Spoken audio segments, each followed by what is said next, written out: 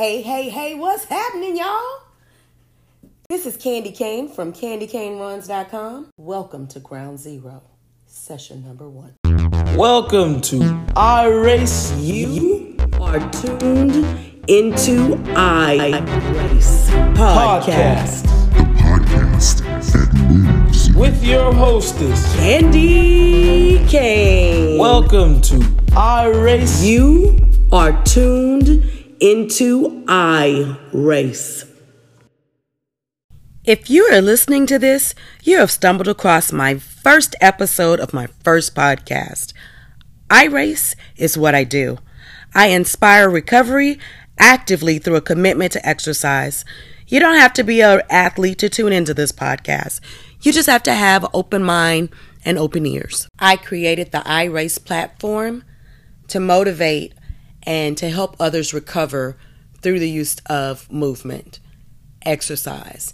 It can be exercising your mind, exercising your body, exercising your soul. I'm not here to persuade you, coerce you into becoming a marathoner, an ultra runner, a triathlete, an Ironman. I'm not here to get you to change your religion. I'm merely here to share a miracle with you and inspire you to improve your daily life through wellness. When I say recovery, I don't want you to think that this podcast is only for people with substance abuse. It could be, but it's not. It's for anybody that has had something traumatic in their lives. It could be a car accident, shooting, sexual assault, domestic abuse, loss of a limb, a bad breakup, a divorce, loss of a loved one, and the list goes on and on and on. It could be just a horrible, no good, very bad day. I pray that in sharing with you that it inspires positive change in your lives. I'll share Candy Cane's journey, which has ups, downs, twists, and turns. So buckle up and enjoy the ride. Candy Cane, who are you? I am Candy Cane.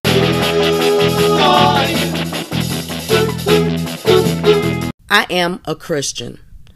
I am a disabled veteran with a spinal cord and brain injury. I am a survivor of domestic violence. I am a survivor of sexual trauma in the military. I am a walking quad. I'm a para-athlete, a marathoner, a duathlete, and triathlete. I'm a single mom. I'm a speech-language pathologist. I'm the person doctors said would never walk again. I'm a miracle. I'm on a journey to complete a half marathon in all 50 states and D.C. I'm vitamin D deficient. I'm a blogger and a novice podcaster.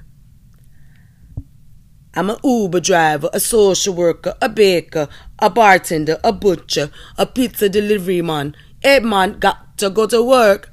Well, the last few things, not so much. And if you're familiar with In Living Color, then you know what I just did there. Let's talk about This Here Podcast. This is a weekly podcast featuring yours truly, a person that's overcome many obstacles by changing my mindset, holding on to my faith, and integrating exercises into my life. Exercise is a great outlet, and it has immediate and long-term health benefits. And most importantly, regular activity can improve your quality of life, even when you have chronic pain. My goal is to give you inspiration, motivation to live a healthier, happier, joy-filled life. I'm sure you want to know, how did it begin? You're not going to believe this, but I was a chunky monkey. I gained the freshman 15 and the freshman 20 and the freshman 25. And the great state of Texas makes sure that you have 4 PE credits back in 1990. And so I did aerobics, I did swimming, I did weight training. When I left East Texas State, and that's a whole nother story. Boy, I got a lot of stories. And I ended up in the University of Houston. I joined the ROTC program, Rotze. I did the PT class, which is physical training, in the mornings. Later, I became a ROTC student and did Ranger Challenge. And we did cool things and climbed obstacles and rappelled off Robertson Stadium. But that's a whole nother story. But that is how I got introduced into physical activity. And it was awesome. The unfortunate thing is that I had to run. I hate running. Running is like, ugh, for me, okay? There are people that love it. I am not one of it. Not one of them. Not at all.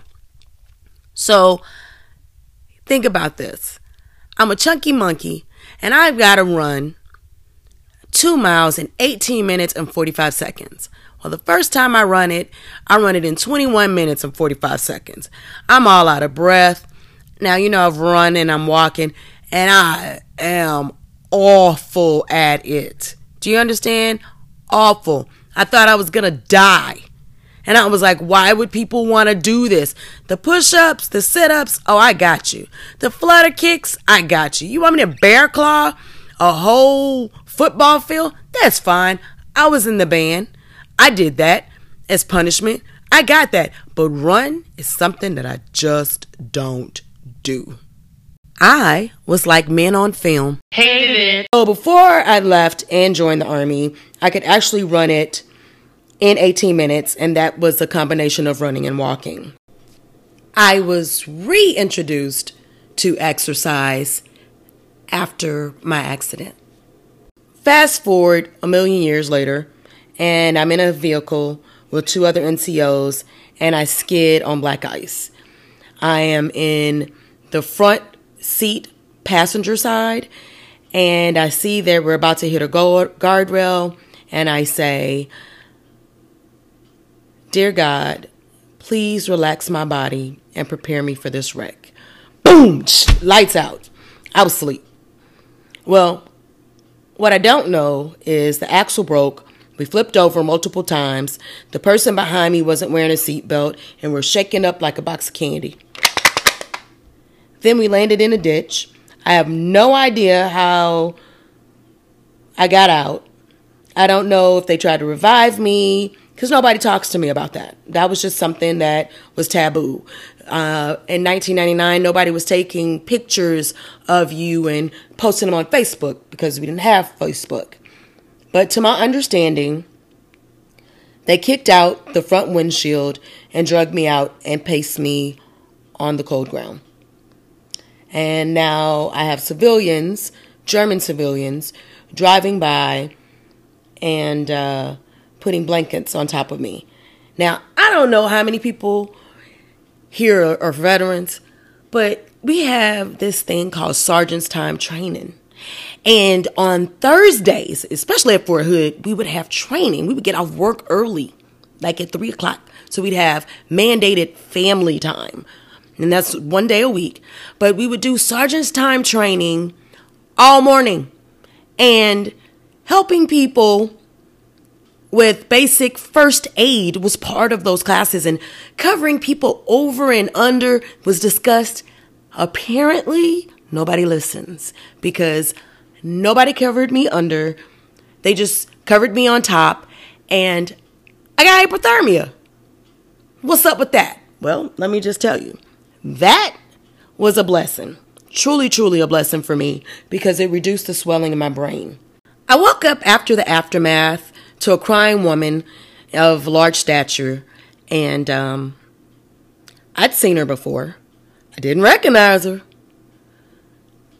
She kind of reminded me of Eveline in The Wiz. And she was, and she didn't melt or anything, but then I heard this other lady, and she was like rude, and she was using profanity, and she was basically telling her, "You need to get the heck up out of here." And all I remember was that I couldn't move anything, and the only thing I could move were my eyes, and I tried to talk, and it hurt to form words. And I remember that she told me that I was in the hospital and not to cry, but my eyes were stinging. My right eye was definitely stinging. And I didn't know at that time that I'd broken the blood vessels in that eye. I didn't know that I had a punctured lung. I didn't know any of those things. But when I got home after the accident, my eye was red. It was the reddest red I had ever seen. You could barely see the pupil. It was so red. So I can only imagine what it looked like on day one.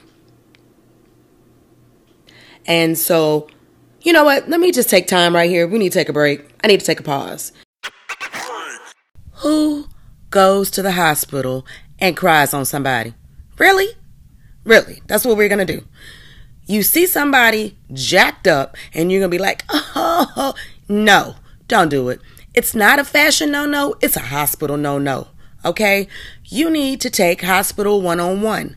When you go to the hospital, you compose yourself. You do whatever it takes for you to compose yourself. Bite your lip, bite your tongue, suck your cheeks in. I don't know. Look like you have something stuck up your butt, but don't cry. Are you kidding me? I mean, you're causing that person to have some type of reaction, and we don't want them to have a reaction. You know, their heart rates increase. It changes the blood pressure, the breathing. I mean, the person can go into shock. I didn't know what was going on. I didn't know where I was. I didn't know if I was disfigured or not. She was definitely not helping. All right, back to the story. After the lady that I heard cursing, that would be Denise, my arch enemy, she didn't like me very much because she worked at the daycare center where I dropped off my son. And she said I was too happy in the mornings at 5 o'clock. I'm still happy at 5 o'clock in the morning. I've not changed that about me. But she ushered my next door neighbor out of the hospital. And I know that I closed my eyes, and when I opened them again, I saw my guardian angel, or who I thought was my guardian angel, sitting in the corner of my room with their head down. And I was looking at this black lady, and I was like, wow, guardian angels come in black. So cool.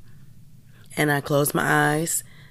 I am assuming I closed my eyes because everything went black again. And then I could feel warmth. And I opened my eyes again, and she was standing over my bed, and she was smiling down at me. And then I closed my eyes, and the room was dark. Everything was dark.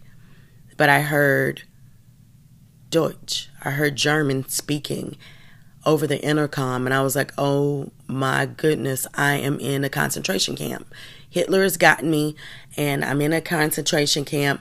And I don't know what I'm going to do. And I couldn't look around. I couldn't move. I couldn't do anything.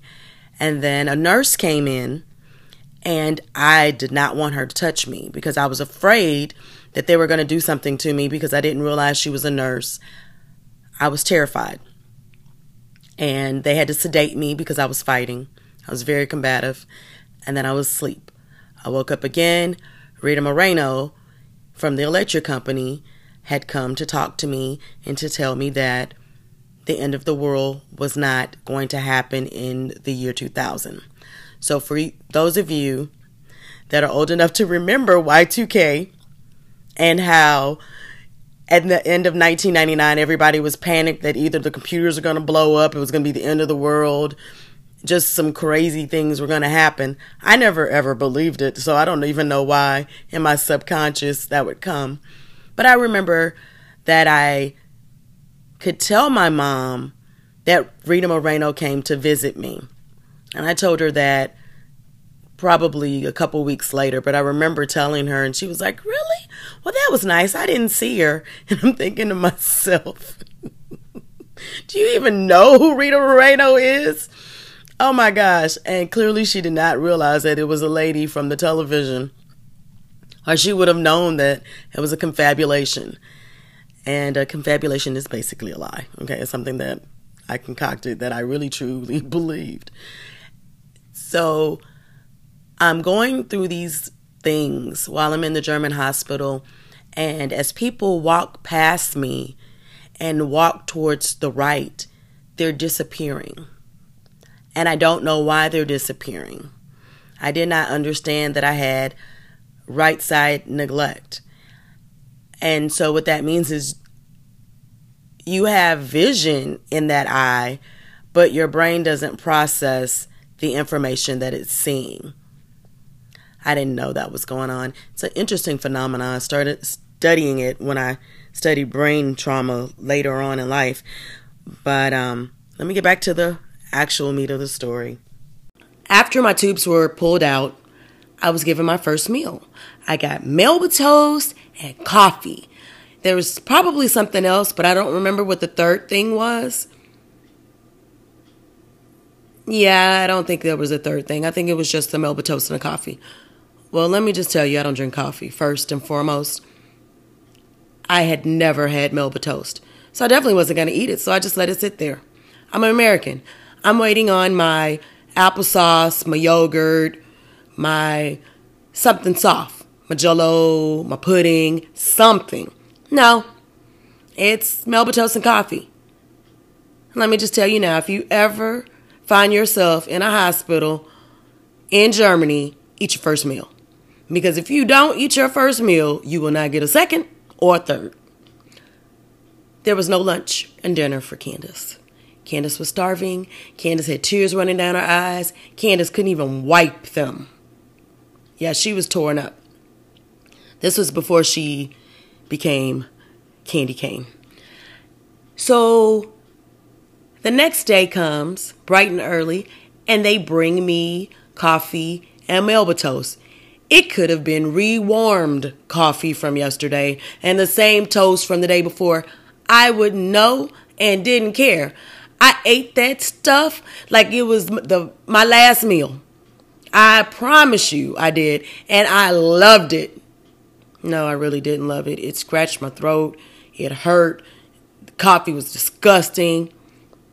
But you would have never known it because I ate every bit of it. Lunchtime, I had bow tie pasta and something else I can't tell you. I just remember the bow tie pasta. I ate all of it and the vegetables. For dinner, we're talking European dinner. You have a sandwich. I had some type of meat and cheese on rye, and it was dry. I didn't have anything to wash it down because they offered me seltzer water. I don't drink sparkling water. That's what they give you. I drink tap water, bottled water from America.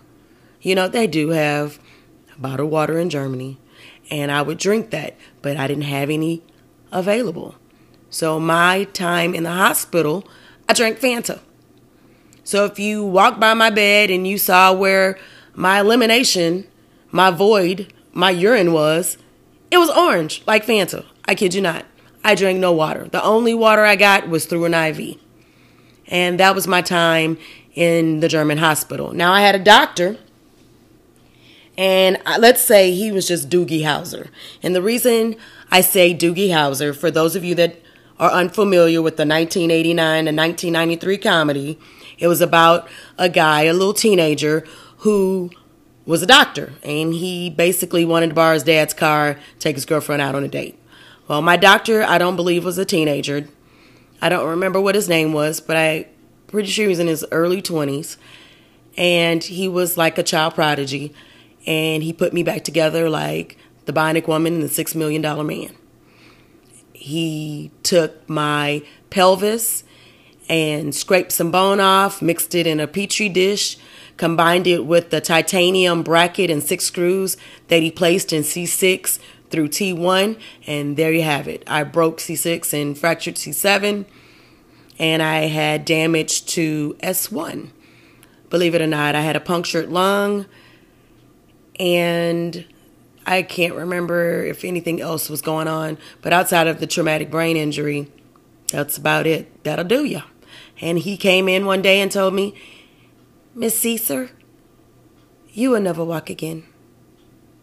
After he asked me to push down and lift up my foot and move my leg, and of course nothing was happening because I was totally paralyzed at that time. And the team of doctors were standing there with him as he made this announcement, and I had to take a pause. This man just told me that I'm never going to walk again. I am a sergeant in the United States Army. I have a 2-year-old, and I have a husband that is just crazy. And when I mean crazy, I mean he definitely was going to get me kicked out of the military had we stayed married.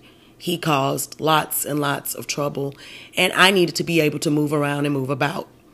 And this is the same person that physically abused me, and I definitely need to be up and able to move, duck, and dodge, and be able to fight back. So this is unacceptable. What I say to the doctor is this: "Oh no, you don't know who my father is," referring to God. "I'm going to walk again. I'm going to walk a marathon." What in the entire world of the living was I thinking about when I said I was going to walk a marathon? Okay, nobody told me that a marathon was 26.2 miles. I guess I'm just supposed to know that. I'm a non-runner. I'm in the military. I run because they make me, not because I like it.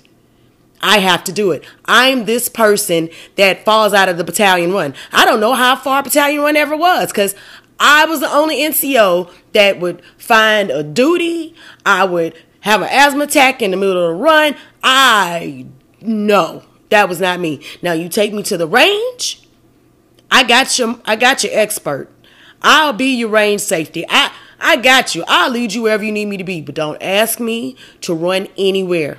Now, when I was in basic training in AIT, I was always the road guard. I thought that was the coolest thing ever. You'd run in formation, and then you'd break out of formation, you run out to the side, you throw your hands up, and you're like, yeah! In hindsight, I'm thinking, so basically, I put myself in the danger for my platoon so a car could hit me while these people are running across the street. Okay, but I digress. This is all that we have time for today. I want to thank you for tuning in and listening. Hit the subscribe button so you won't miss next week's episode. Also, leave a comment in the comment section or a review in the comment section. You can follow me on Facebook at iRace, I-R-A-C-E, Candy, K-A-N-D-I. You can follow me on Twitter at Kane Runs, K-A-N-E-R-U-N-S.